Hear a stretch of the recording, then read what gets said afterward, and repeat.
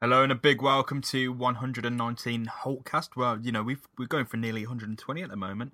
I'm James Rushton, your host as usual. I'm joined by Daniel Raza today. How you doing, mate? Yeah, I'm doing well, James. How you doing, man? I'm good. All good, man. I've been hosting the Holtecast for about 10 episodes now. It was Robert and Jack before, but yeah, I get to speak to delightful people by yourself, and it's going to go for a long time if this carries on, mate. No, man, appreciate it. The podcast's always very fun to get involved in, and I think it's great to be able to talk all things Villa for a good amount of time. Yeah. I mean, we've hit an hour so far in the last two, and I mean, we haven't waffled. I hope. I mean, if we get any feedback that we've waffled or went off on tangents, then yeah, fair enough. But I feel like we've just been hitting the points. Do you know what? Right, you can get a good hours in about Midlands football, right? You can get that on the radio, but what you also get on the radio is long conversations about Tony Pulis that we do not care about. So yeah, no. Here we go. We've got one whole hour, or maybe even a little bit less, dedicated to Aston Villa, and we're going to go through absolutely everything that there is to talk about, aren't we, James? Yeah, I mean, everything that we get to talk about is going to be 100% Villa. We're not going to go on Blues, Wolves, even the opposition. We won't even focus much on them. We'll talk about the players, a good plan. We've got especially a good moment coming up when we talk about Wednesday, 18 seconds into a game. We'll get onto that. But yeah, all things Villa today. So let's get it started. How did we do midweek? We travelled up to Preston, Lancashire, expecting a big win. You called a 4-0 victory, 4-1 victory, yeah, I didn't called you? a 4 victory, and I was watching the game with my dad as well, actually. Watching on the telly, obviously. But I thought that we would kick on after scoring those 2 goals, but it was still comfortable, wasn't it? It was still comfortable. It might as well have been 4-0 or 4-1. The only thing that I perhaps would have said is that maybe a side like Wolverhampton Wanderers maybe would have gone on and pushed on and got that 4-1 result or that 5-0 result. And that was the only thing that slightly disappointed me. But yeah, it was comfortable as I expected. Yeah, 2-0 win away may as well be a 4-0 win. It's a big win away from home. No threat from Preston whatsoever. We did amazingly well, I feel, in that game. It was 2-0. I'll take that any day. Yeah, absolutely. And the thing that was a bit funny to me about that game. Well, okay, I don't know if funny's the right word, but we said obviously at the start of the game that Preston were missing defenders. They were missing big players. Huntington was out. There are the centre backs as well who have been starting for them all season. Also out. They started off the game with you could tell that they were lacking confidence, obviously, because they'd just come off that first home defeat as well. And then mid game, like almost halfway through, I think it was straight actually at half time, we saw that more of the defenders got injured. So it certainly wasn't good for them at all. So it was routine for us, and there was no way that they could have troubled us, really. One quite strange thing. I mean, I felt I was stumbling last week when I said, Alan Hutton might start at left back. We thought there's no possibility, right? Neil Taylor's going to come back in. Alan Hutton's been holding that left back position down, hasn't he? He started against Preston left back, and he went on to the next match as left back. What's happening there? Yeah, I thought what was funny was that I think after the game as well, because it was such a controlled performance from him, such a fantastic performance from him at left back. He was great. His positioning was on. He cut inside very well. When I say that, he linked very well to the midfield. Hurahan was finding. Apologies, that's my phone over there. Sorry about that. Hurahan was obviously finding a lot of passes coming in from Alan Hutton as well throughout the game. But I thought what was really funny was we saw fans on Twitter, coming up with some hilarious jokes throughout it as well. Basically, I saw one saying that Alan Hutton, the reason why he's looked so poor for the whole duration of his time at Aston Villa is because he's been a left back all along. I mean, yeah, and he's not allowed to use his feet, so he can't actually play any football. And as we know, he's a substandard actual footballer. He's a great athlete, but his footballing ability leaves much to be desired. Well, that's the problem, isn't it? Yeah, is he? Sorry, carry on. Yeah, is he Villa's left back? Yeah, is he Villa's left back going forward? Well, yeah, I mean, no, he's not. He did well over there. He did well at left back. He's good. He's good as somebody filling in. He is a right back, right? Let's be honest. Perhaps the reason he looked good is, perhaps the reason his crosses aren't so effective on the right hand side. Because he's better, obviously, swinging them in rather than swinging them out. But maybe that's his thing. But no, I think the thing with Alan Hutton is he's obviously put a lot of focus into his performance at left back. He's clearly been doing a lot of work with his positioning over there. I just wish that when he's playing right back, he can be a little bit more consistent at times. I think one thing you see with Alan Hutton is he's got a lot of potential in the sense that he can pull off a fantastic performance. He can pull off a very controlled performance and win us games in some senses, when he is on his game. But he, a lot like a lot of our players over the last few years or so, seem to have long lapses of concentration where they do lose track of small things like positioning. And I think that's been his problem in the past. As far as him being our main left back, you got to give it back to Neil, man. Yeah, I mean, a 2-0 victory away at Preston. We'll hope for some changes in the future. There's two big moments. Speak about those two goals, of course. First, the corner from Snodgrass, that was a peach of a ball to James Chester. He found it too easy to head in. James Chester's first goal of the season, I believe. It was coming a long time coming, and Robert Snodgrass, he's the architect of that. Brilliant corner. Yeah, nice to see both John Terry and James Chester getting on the goal sheet. Getting on the goal sheet over the last few weeks. And Robert Snodgrass showing us essentially why we bought him. We've lacked a winger. We've lacked, in fact, I'd say even a playmaker who can deliver that kind of ball, who can pinpoint those kinds of free kicks and those kinds of set pieces and find the big man in the box like James Chester or like even Jonathan Kajir at times. And Robert Snodgrass with that sweet left foot, he's showing why we did buy him. Perhaps we can see a few more assists from him in the next few weeks. But it was a fantastic delivery, and he is capable of these things. You got to remember that with Robert Snodgrass. Not too long ago, he was involved in a massive transfer fee over to West Ham. Yeah, I mean I don't want to go too far, but that is a world-class left foot. He's got, whatever's gone wrong in his career for him to reach the highest level consistently. Fair enough, but that left foot of his is something special. The way he played that ball in, that's a goal every time. If he can pull that off every time, it's a goal every time. Brilliant ball in. Second goal for Villa come from him himself, Mr. Snodgrass. What do you think of that effort? Yeah, that's it. I mean, this is what I mean. He was on point today. He was on point. I'm trying to remember exactly how that ball went in. Was it him? I think it was either. It was either Onama or Davis won it deep. I believe it was Onama because I think Davis ran in late, and so as Davis is running in, Snodgrass is just unmarked in the middle of the box. Yeah, that was it. That was it. Perfect. Yeah. I mean, I remember. I seem to remember Keenan Davis being an absolute nuisance, and essentially there was the Preston defenders again. It was poor defending. They did not mark Robert Snodgrass at all. He was absolutely free, and the defenders obviously looked very confused.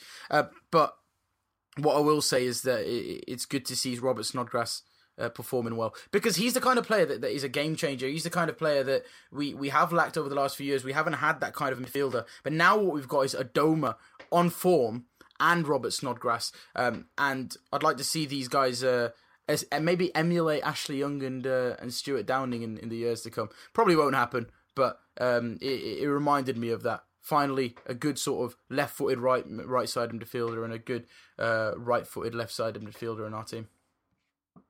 Well, the hard work is certainly there. Let's just see if the talent is.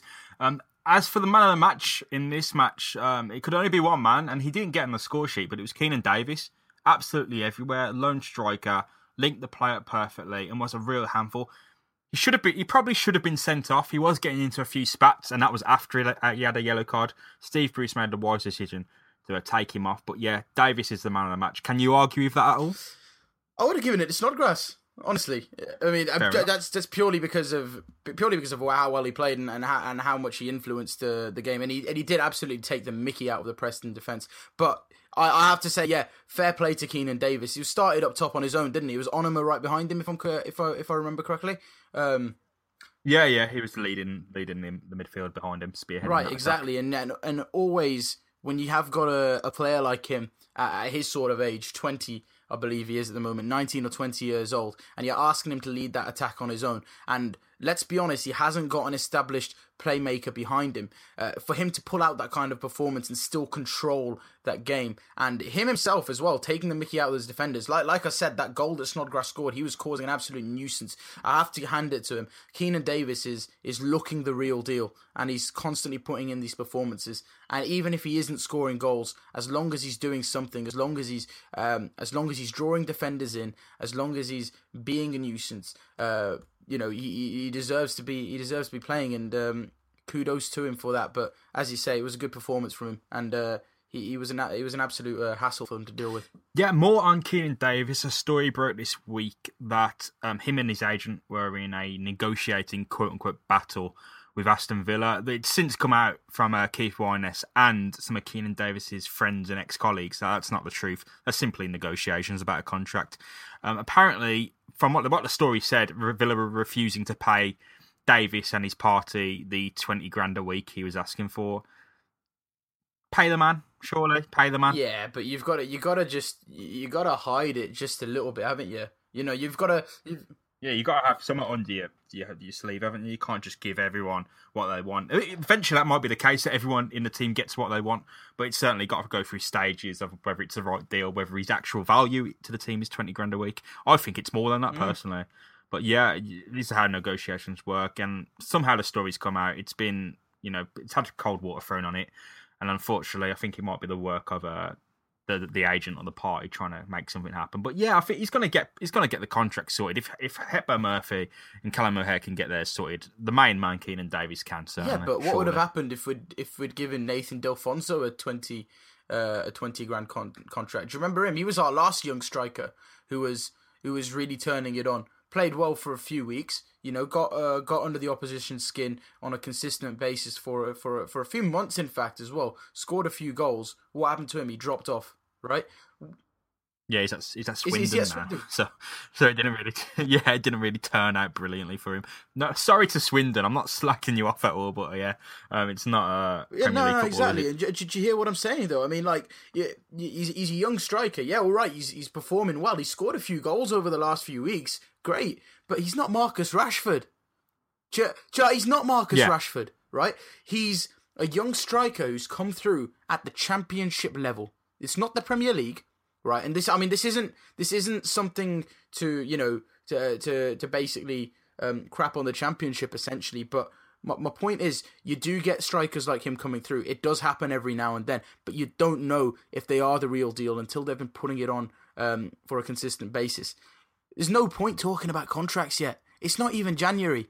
Give it till January. See what happens at that point. Right, if it comes to February, albeit it will be a little bit late, but we'll still have plenty of time. There's no rush to give this guy a contract.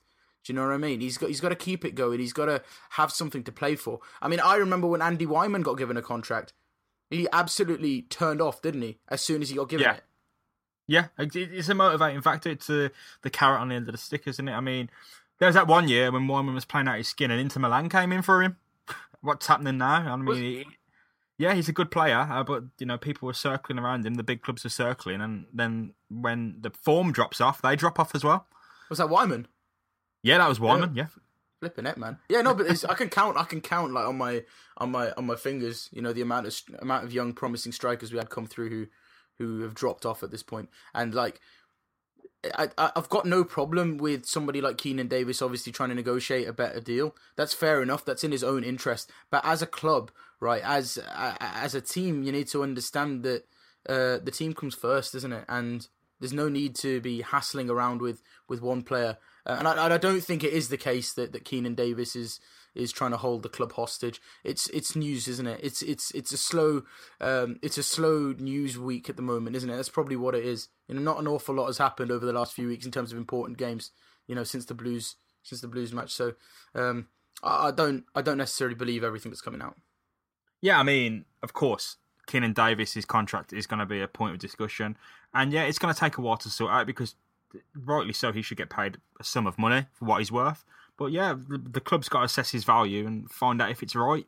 And if it isn't, they plan for the season. I'll put it this way. They plan for the season without thinking about Keenan Davis. I was thinking Ross McCormack, Gabby Barnhorst, Scott Hogan and Jonathan Codger. Keenan Davis come through and he broke through. That's great. But they'd do just as well without him. Yeah, well, there's no point panicking, is there? Look how many, you just named all of those strikers. How many Championship goals exist between our strike force? Oh, hopefully enough to get us promoted, I guess. But yeah, I mean, I think a lot of people see that story and go, "Oh, it's gone to Davis's head." That's not the case at all. I think if you're playing well, you start that discussion, don't you? You'd be out of your mind to not start that discussion, wouldn't you? If you think you're worth more money than you are, you got to get paid. And if it takes to the end of the season, yeah, that's fine. But the story's broke out. It's been had cold water thrown on it. But people shouldn't be gunning for Davis like they did for Hepburn Murphy. That was a completely different situation. Whereas one kid hasn't played much for the first team and the other has. No, definitely. The Hepburn Murphy situation was almost a bit of... And I'm not saying that there's anything to take away from Hepburn Murphy over here. He's a good player, and hopefully he does break through for us. But the Hepburn Murphy situation was more of a Twitter overreaction, wasn't it? Let's be honest. It was embarrassing on all accounts. It was, wasn't it? It was finding reasons to have a go at Bruce, wasn't it? Yeah, I mean, Hepburn Murphy probably shouldn't have got as much as he ended up getting. B, people shouldn't be harassing a young player based on a contract. And C, Aston Villa probably shouldn't be even giving out contracts to people who haven't played a first team game in 2 years. No, exactly. So what I'll say is if Davis gets paid, that's fine. If he doesn't, that's fine, because Villa will sort it out. If he's the best man for the team, and I believe he is, then they'll sort it out. So yeah, no problem with that. Going on forward then from Preston, did it live up to your expectations? I mean, you did say 4-0, but we'll take the 2-0, right? No, we won't be unhappy with that. No, we won't be unhappy with it. I'm not one for moaning. You know I'm not. But nah. I think sometimes I do look at the team and just wonder whether there's a little bit more hunger left in them. And quite easily, if it wasn't Preston, if we'd have taken that lead, and we did put the handbrake on just a little bit. Yeah, Preston didn't punish us, and there was no way they were going to. It didn't look like they were going to anyway. But another side would have come back at us and punished us for that. We did the same thing after we went up, right? We sat back, and I know it's all about the winning and it's about getting those 3 points. I'm not trying to act like a Manchester United fan over here and talk about boring football, but it's just a fundamental thing that seems to be happening with us in every single game. Score the goal, sit back, and just kind of hope for things to sort themselves out over the course of 90 minutes. What happened was we were that much stronger than Preston, and Preston's defence was that dire, like stripped to the absolute bare bone, that we managed to get a 2-0 victory. And I'm telling you right now, James, if that was Wolverhampton Wanderers, if that was another side, that game would have been 4 or 5-0. Brentford scored 3 goals against them on the weekend, and that was a stronger defence that they had then. Yeah, exactly. I mean, but then again, it's Aston Villa. We never live up to expectations much, and I think we do take the victory there. Moving on then, Sheffield Wednesday, we both predicted a victory in this game. That's exactly the opposite of what happened. And it couldn't have happened worse, could it, Daniel? It couldn't have happened any worse. A goal from Adam Reach within 18 seconds against Villa. And you can talk at length about the effort if you want. Yeah, what can you do about it? Like, all I got to say is, flipping well done to you, Adam Reach. What a strike that was. It was absolutely beautiful. It was beautiful, right? You don't see those kinds of deliveries struck. You just you don't see those kinds of goals. Maybe you see them once or twice a season, and I'm talking all throughout the Premier League and the Championship in terms of the football which is shown on television. But that was quite an effort. Mate, absolute screamer. Sam Johnston clearly wasn't expecting it. He'll learn from that, surely. I mean, he's not going to save it anyway, but at least being in the position next time would go a little bit long way. But yeah, I can't fault him for not thinking, oh, I'm not going to get shot at within 10 seconds of the game. I'm like, oh yeah, it's in. John Terry was fouled in the build-up. The referee on the day was piss poor, but those things happen. It's football. We've grown to expect that, there's human error involved. We have to take it on the chin. And that doesn't take away from that absolute stupendous effort from Adam Reach. 18 seconds in. Perfectly placed. Fast as hell. Powerful as hell. Straight in the top corner. Game over from that point. And the funny thing about that as well was that it dipped, right? It dipped and it still went into the top corner. It's not like it was a shot in a straight trajectory, was it? It dipped into the top corner. I don't even know how that's possible. I'm pretty sure I need to get the physics book out for that. But it was a hell of a strike. But yeah, it shouldn't have been game over, if I'm totally honest with you. What I will say, if we're making excuses, is that There were obviously a lot of guys out injured, and so it was an uphill battle. But what that should have done was spurred the players on to really sort of make Sheffield Wednesday struggle. But that's not what happened, right? What I saw, especially from the highlights, if you look back, every single time the defense was was pushed on by Sheffield Wednesday, they just seemed to panic, and we just weren't up for their fast pace of football. They controlled the game, and it just never looked like we were gonna get back into it. It sounds stupid, Daniel, but if someone scores in the first 18 seconds against you, surely it seems like it's harder for them almost, because there's 89 minutes and 42 seconds where they've got to defend a lead for, and defending a lead it's a difficult position. You don't want to be in that position because it throws the tactics out the window.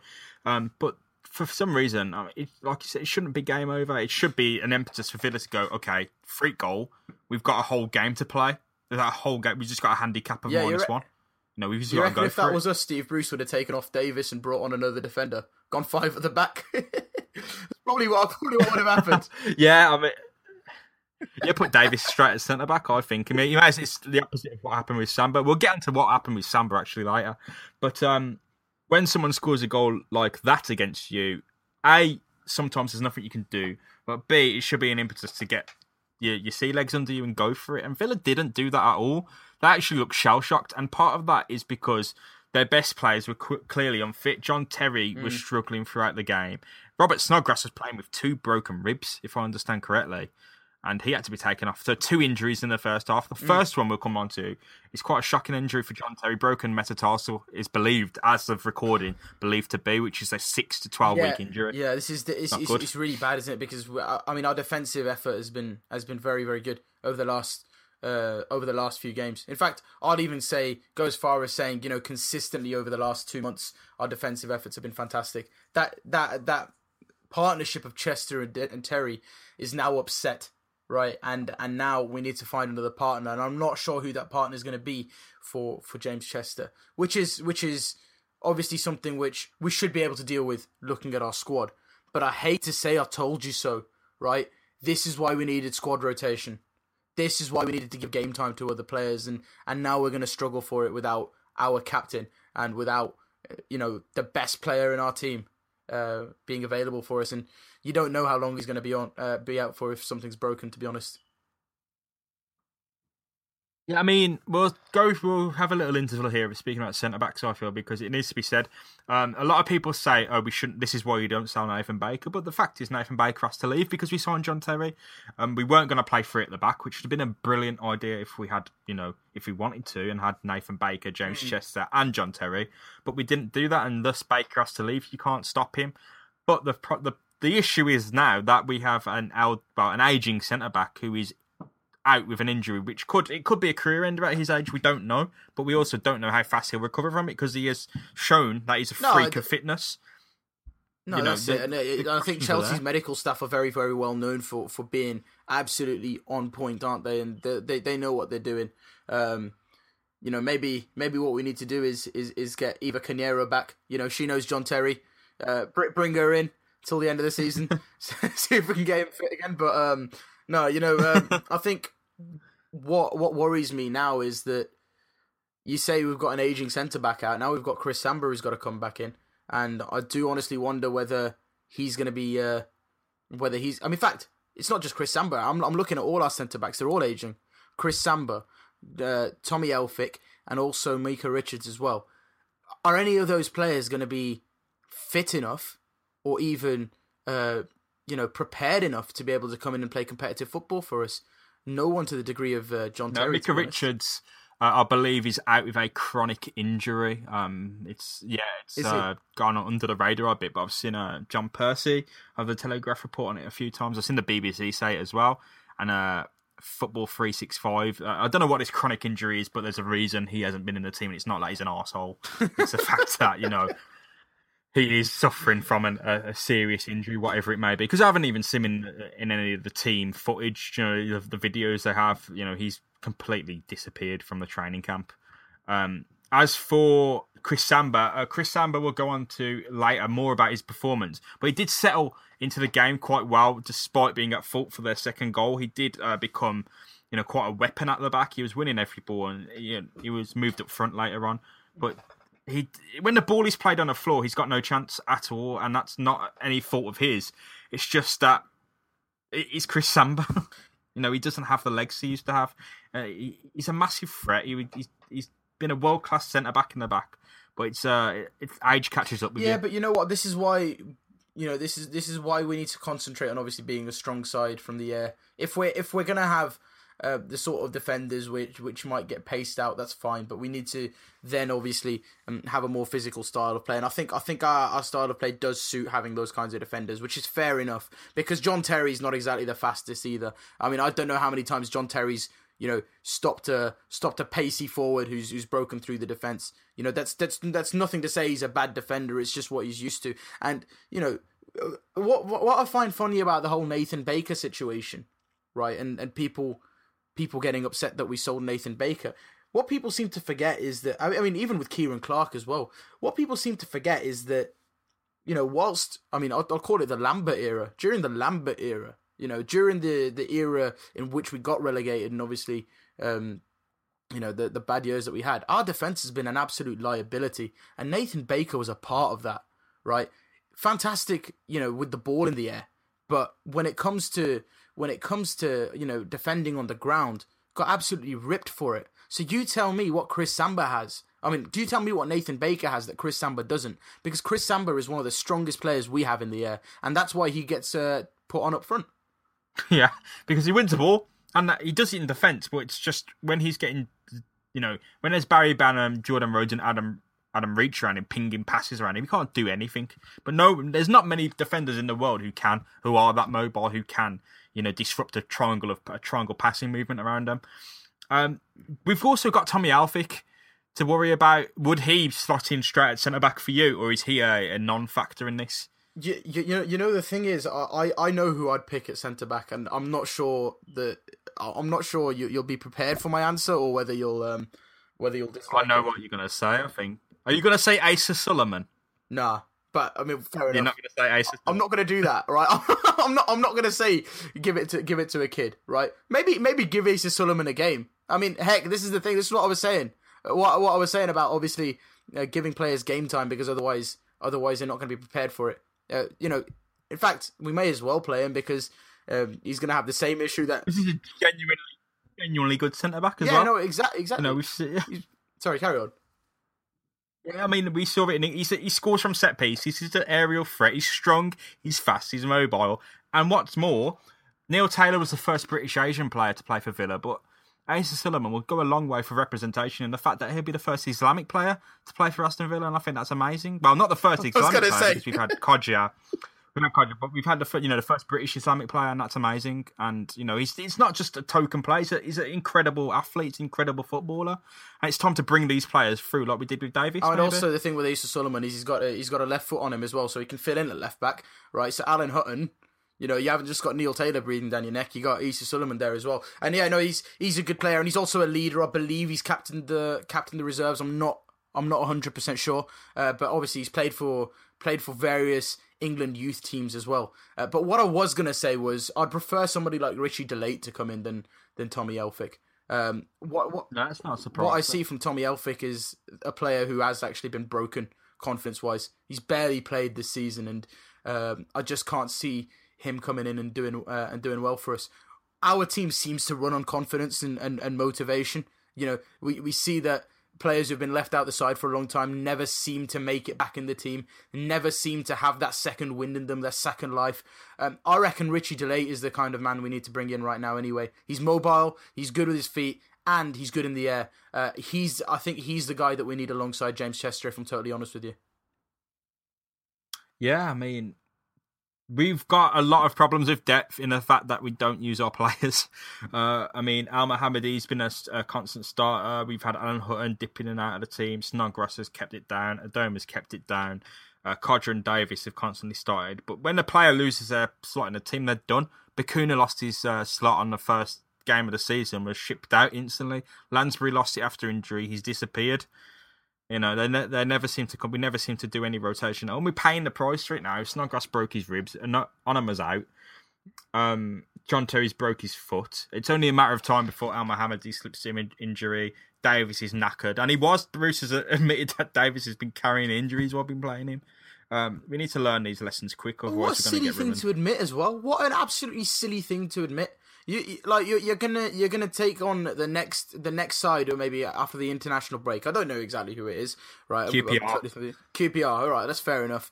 They're just a bunch of overpaid players, aren't they? At this point, I don't know. I'm not 100% sure what QPR are like at this point. But like, no. Well, I mean, there's no point saying that kind of thing, is there? But it is a problem, and I got to hammerheads with quite a few people on Twitter this week by saying, "Look, this is why we need rotation." And that what I do here is why change a winning team, right? But a winning team is no longer going to be a winning team if they're forced to make changes, and the lads that step in haven't had game time and aren't prepared for playing competitive football, right? You always need to have those options available, and in fact, right, to some degree, right, you need to be ready to change your team up depending on the opposition, regardless of whether there's injuries or not, right? You need to be able to play different sides with different systems and play different players in different positions depending on who's out injured for the other side, for example, right? And we haven't seen that at all from Villa. The only time that Steve Bruce has actually made changes is when he's put out a poor side and he's been forced to replace the players. Yeah, there's problems with us. Look, we go a lot on about Bruce out, Bruce in, and all that, and it's just winning matches is absolutely brilliant. It's why he's there, but it's also about correct use of resource. And the fact is that we are seeing players now pick up injuries and then get played within said injuries. Robert Snodgrass should never have started yesterday's game if he had 2 broken ribs, like is reported. Why would you start a player with 2 broken ribs? That's otherworldly levels of insane. Yeah, exactly. And you aggravate these injuries. 2 broken ribs turns into, God forbid, a punctured lung or something like that. You've got problems. You've got serious problems. But the issue we have there is, right, so who do you play instead of him? Green's injured. Grealish is injured. Yeah, we know he's back in training, but yeah, this goes in the same way. You don't just start a player as soon as they've come back and expect them to play 90 minutes. Who else do you play on that right hand side? Well, maybe you have to adjust the formation, I guess. You have to either use the personnel you've got for your system or slightly adapt or tweak your system to suit the personnel you have. It's good management. And Steve Bruce, I think he's a good manager when everything's fallen into place for him. But now we're going to see things not go his way, and this will be the true test of his time at Aston Villa coming up. Well, this will be the test of our mettle now, right? And obviously, it happens. Right, throughout a season, you're gonna get challenges. It's never gonna go all hunky dory throughout the whole 9 or 10 months of football that we do get to see. It's not a reason for us to panic. Right, we've still got a good record at this point. We didn't get thrashed by Sheffield Wednesday. We lost 2-1. Right, there's still a good basis for us to build on over here, and what we do have to remember is that we had a massive shake-up this week in terms of all those injuries. We've got the international break. Perhaps that's going to help us a little bit. Perhaps some of these players are going to come back. Perhaps Snodgrass will be fully fit by the time it's over, and we'll be able to run with it again. But do you know what?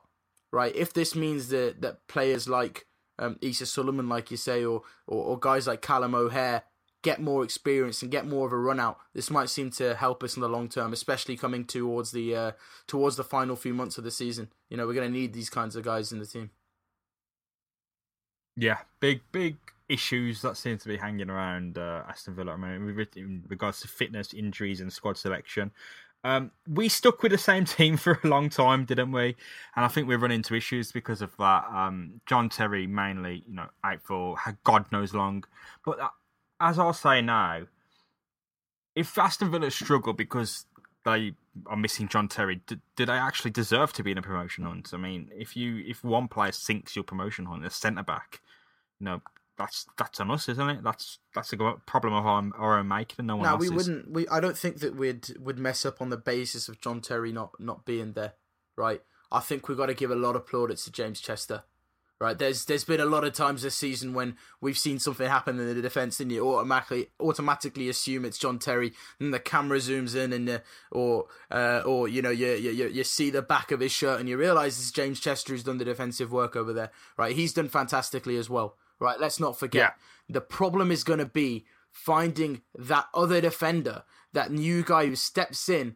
Right, and steps up to the plate and puts in proper performances, right? What we've lacked is leadership, but I do think we have more leaders on the pitch now. Perhaps with that being said and done, you know, we might be able to have somebody in for John Terry who does a good job. And you know what? Maybe that man is Chris Samba. You know, I haven't seen Chris Samba put in a bad performance just yet. Okay, I know he has made a couple of errors, right, which have obviously kind of, you know, led to goals, but the thing I will say with him is that he does play with passion, and for the most part, he does seem to do well for us when he does play. Yeah, and I mean, Samba yesterday, he was played up front. I think the first game of the season was weird when we put Samba up front. You know, it seemed a desperate move, especially in a 1-1. But yesterday it made a bit of sense, and you know, I can't take that away from Steve Bruce because he was a handful. But he was bundling into people, winning foul, you know, fouling people up front. He got a goal. You know, you can't argue with that. That's vindicated the decision. The decision's right. If you put Samba up front to score a goal and he scores a goal, and you're all good. Yeah, listen, man. You know, the thing with him is we brought him on because we needed guys up in the air. I mean, this is one of the issues that we have had. You know, we don't have a big man up front. We sold Gestede, never replaced him. Brought in, I think we were talking before we went on air. You know, we had Scott Hogan brought in last January. Was it January? I can't remember. Yeah, it was January. Yeah, we brought him only almost a year ago. He's been here. Oh right, okay. Only yeah. Oh yeah, fair enough. So January 2017 we bought him. So yeah, that was just about 10 months ago or so. That was it. We brought him in, and it didn't make much sense, but you know, this is the thing. Maybe Samba will score a couple of goals for us. You got to remember, I once sat down and watched Crystal Palace take on Wolves in a cup game, and Danny Butterfield scored a hat-trick for them, and he was a fullback, right? Maybe Chris Samba's going to be scoring the goals for us up front. You never know. Maybe the answer is to stick Alan Hutton up there when we're missing somebody.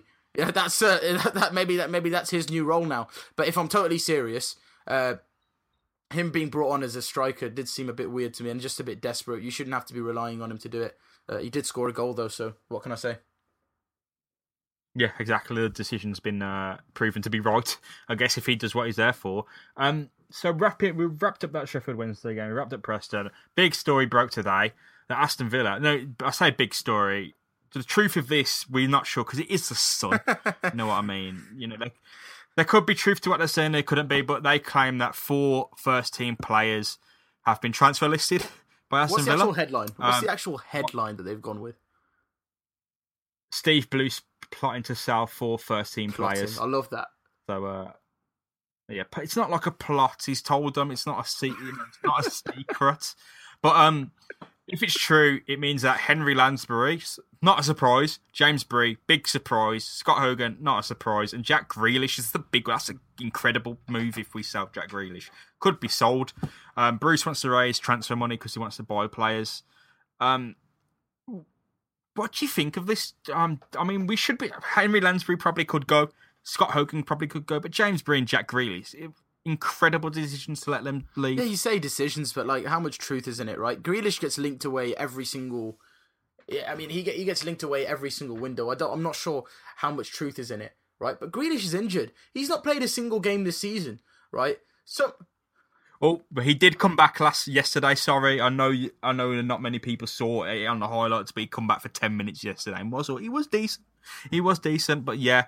Apart from that, he hasn't played a game this season. But you know, this is it. I'm not going to count those last 10 minutes when we're down 2-0. It's as if he's gonna be able to show his creative spark at that point. Yeah, and I think.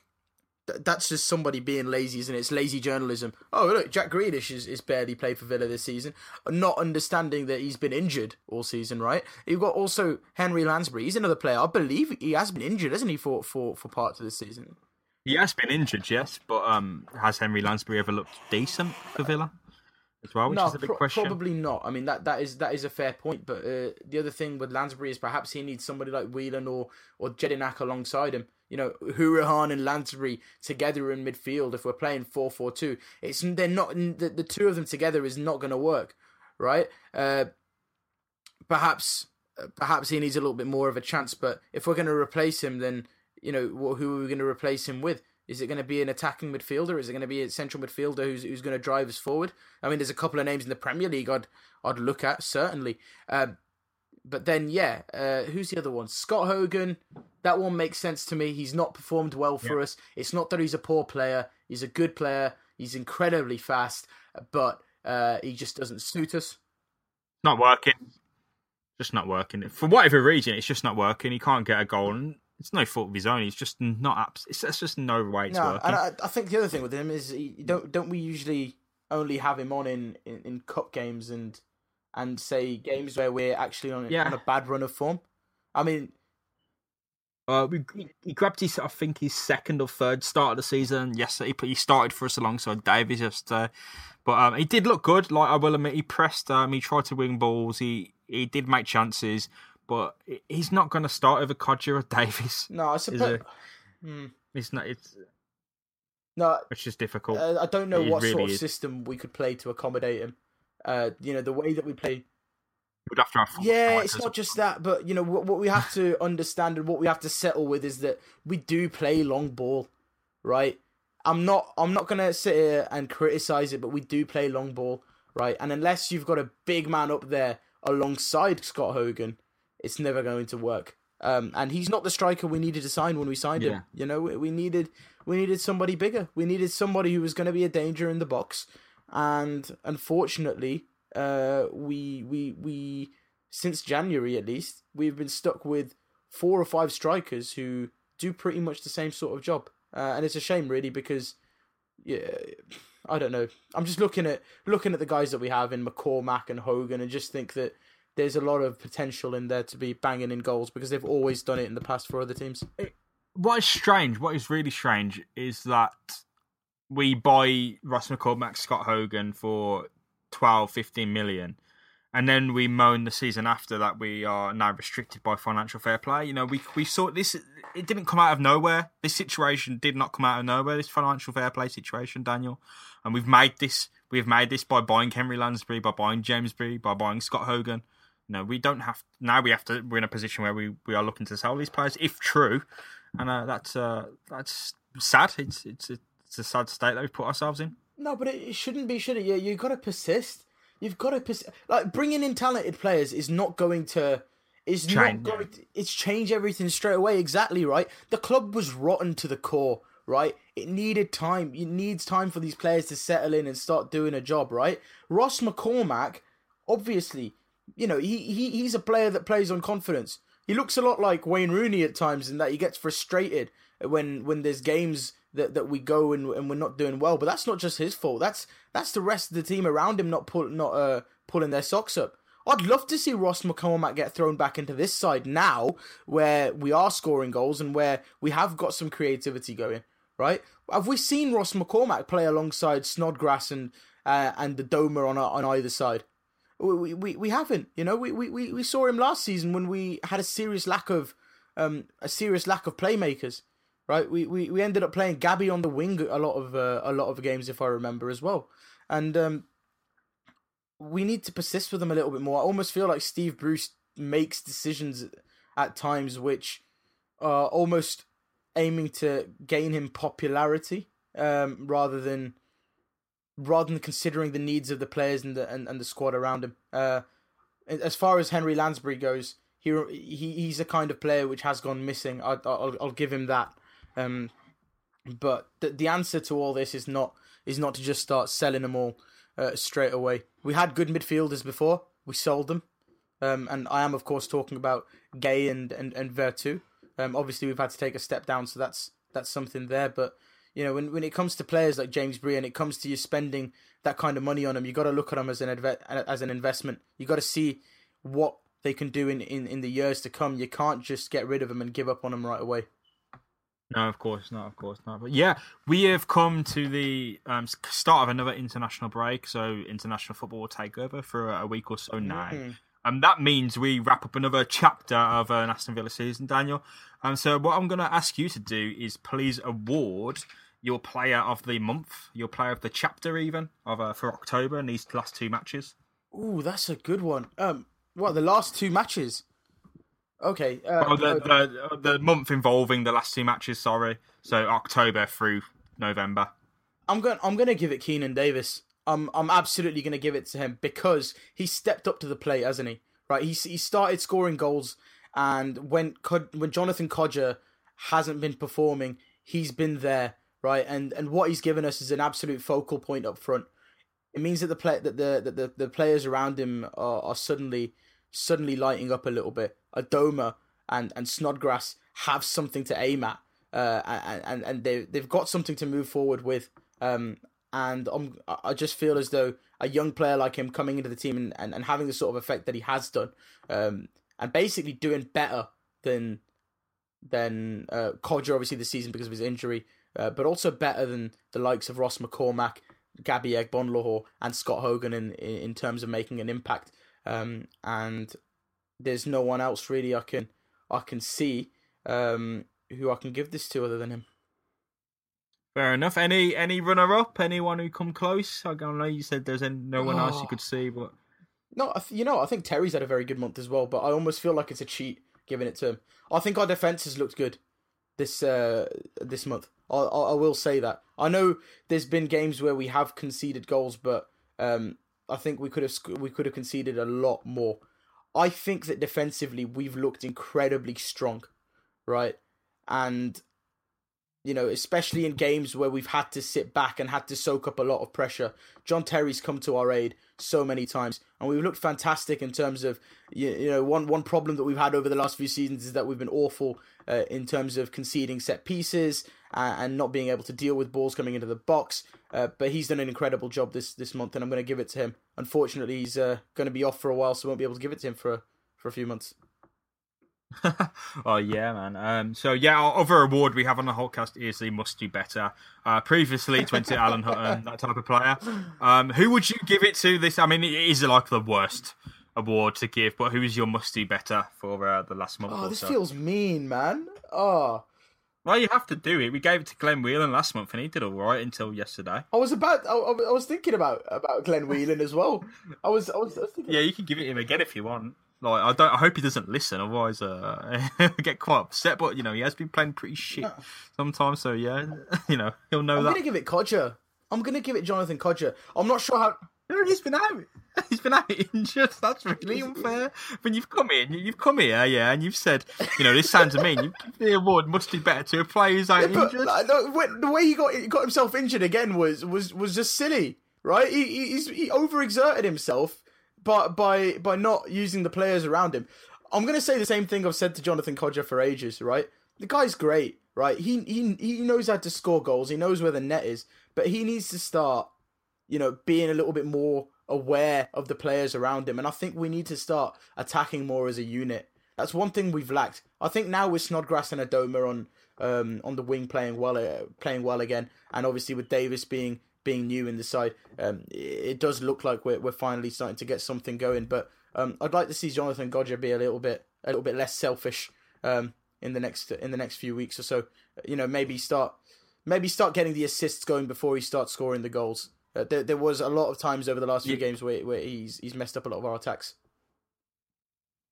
Yeah, I have to agree. I mean, he's clearly he goes on sprints for half the pitch, and that's why he gets injured, because he does do too much work. And share the workload, do a Keenan Davis, pass off over to people, make your movements off the ball, make the goals happen for your movement. Don't necessarily force something through. I fully agree with that. I think you've explained that very well, Daniel. So you were digging your grave at the start, giving it to an injured player, but I think you've bounced back very well from that. Bounced back very well, like I hope Villa do in the next couple of matches after the international break. So we've got QPR and some of Sunderland coming up. Pointless previewing those, but those are two teams Villa should beat. So yeah, we'll come back to that after those games. But I think Villa, that's 6 points surely. But then again, we said that this last time, didn't we? And we got beat by Sheffield Wednesday, Daniel. Any final thoughts, mate? Yeah, I suppose we just need to we need to not overreact. That's it. Last night we took an L, but we will bounce back, right? In the words of Big Sean, right? That's what I'm going to say. We've got a good squad around us, and what we need to do now is basically put a little bit more confidence in those players who are going to be coming in. We saw a lot of people saying we cannot change a winning team. We don't want these guys coming in, and I think we need to stop putting too much blame on a lot of these guys. A lot of them haven't had a lot of game time, but now we're going to see a little bit more from them. Hopefully Chris Samba steps up to the plate. Hopefully Callum O'Hare gets some game time now as well. All these injuries have put us in a little bit of a bad place, but we can't overreact about it. That's the reason we have a squad. That's the reason why squads are full of 24 to 25 players and not just 11. And that's all I'll say, really. I think we're going to see some new faces, and maybe somebody else is going to kick in some form. Hopefully Jack Grealish as well comes back. That's something to look forward to. Yeah, I mean, we had a question about fitting Jack Grealish in, and it's hurting my fucking head, to be honest, thinking about how we sort the team. I don't want to play us as us in Football Manager, mate. I don't want to. No, replace on them. Yeah, I know, but there's just so many. I can sense the arguments coming in Football Manager about all the players being pissed off with me because I'm not picking them. But there's just too many players. There's so many players, mate. So many players that we have. And Villa really, final wrap up. Villa need to find their identity now about John Terry, and that'll be the big story going forward. And yeah, that's it from us, I think. Villa, very much without their identity and their leader, need to find out who they are, and hopefully it's who they are turns in a few points come winter. But where can we find your work again, Daniel Riser, for the listeners? Okay, sure. I mean, just to reply to you there, man. First of all, find ourselves. Right, I thought we were having a gap year in the Championship. We seem to be having 2 gap years in the Championship now, man. Maybe that's what finding ourselves all about. But if you do want to find my work, it is available on Twitter at DHRaza. I do put most of my links up there. And of course, you can tune in to me every Saturday morning on Sports Talk on British Muslim TV. Perfect, yeah. Make sure to tune into that. Daniel has been enjoying his broadcasting work lately. But please leave us a review. You can, at us on Twitter, mention us on Twitter, or you can find us on Apple Podcasts or anything. Reviews do help. That feedback does help us because, we know what to discuss and we know what to talk about and we know what to include. As for me, James Rushton at Jamo Rushton on Twitter and Daniel Raza, that's it today. We'll be back with Holtecast 120 in the international break. Catch you later. Goodbye.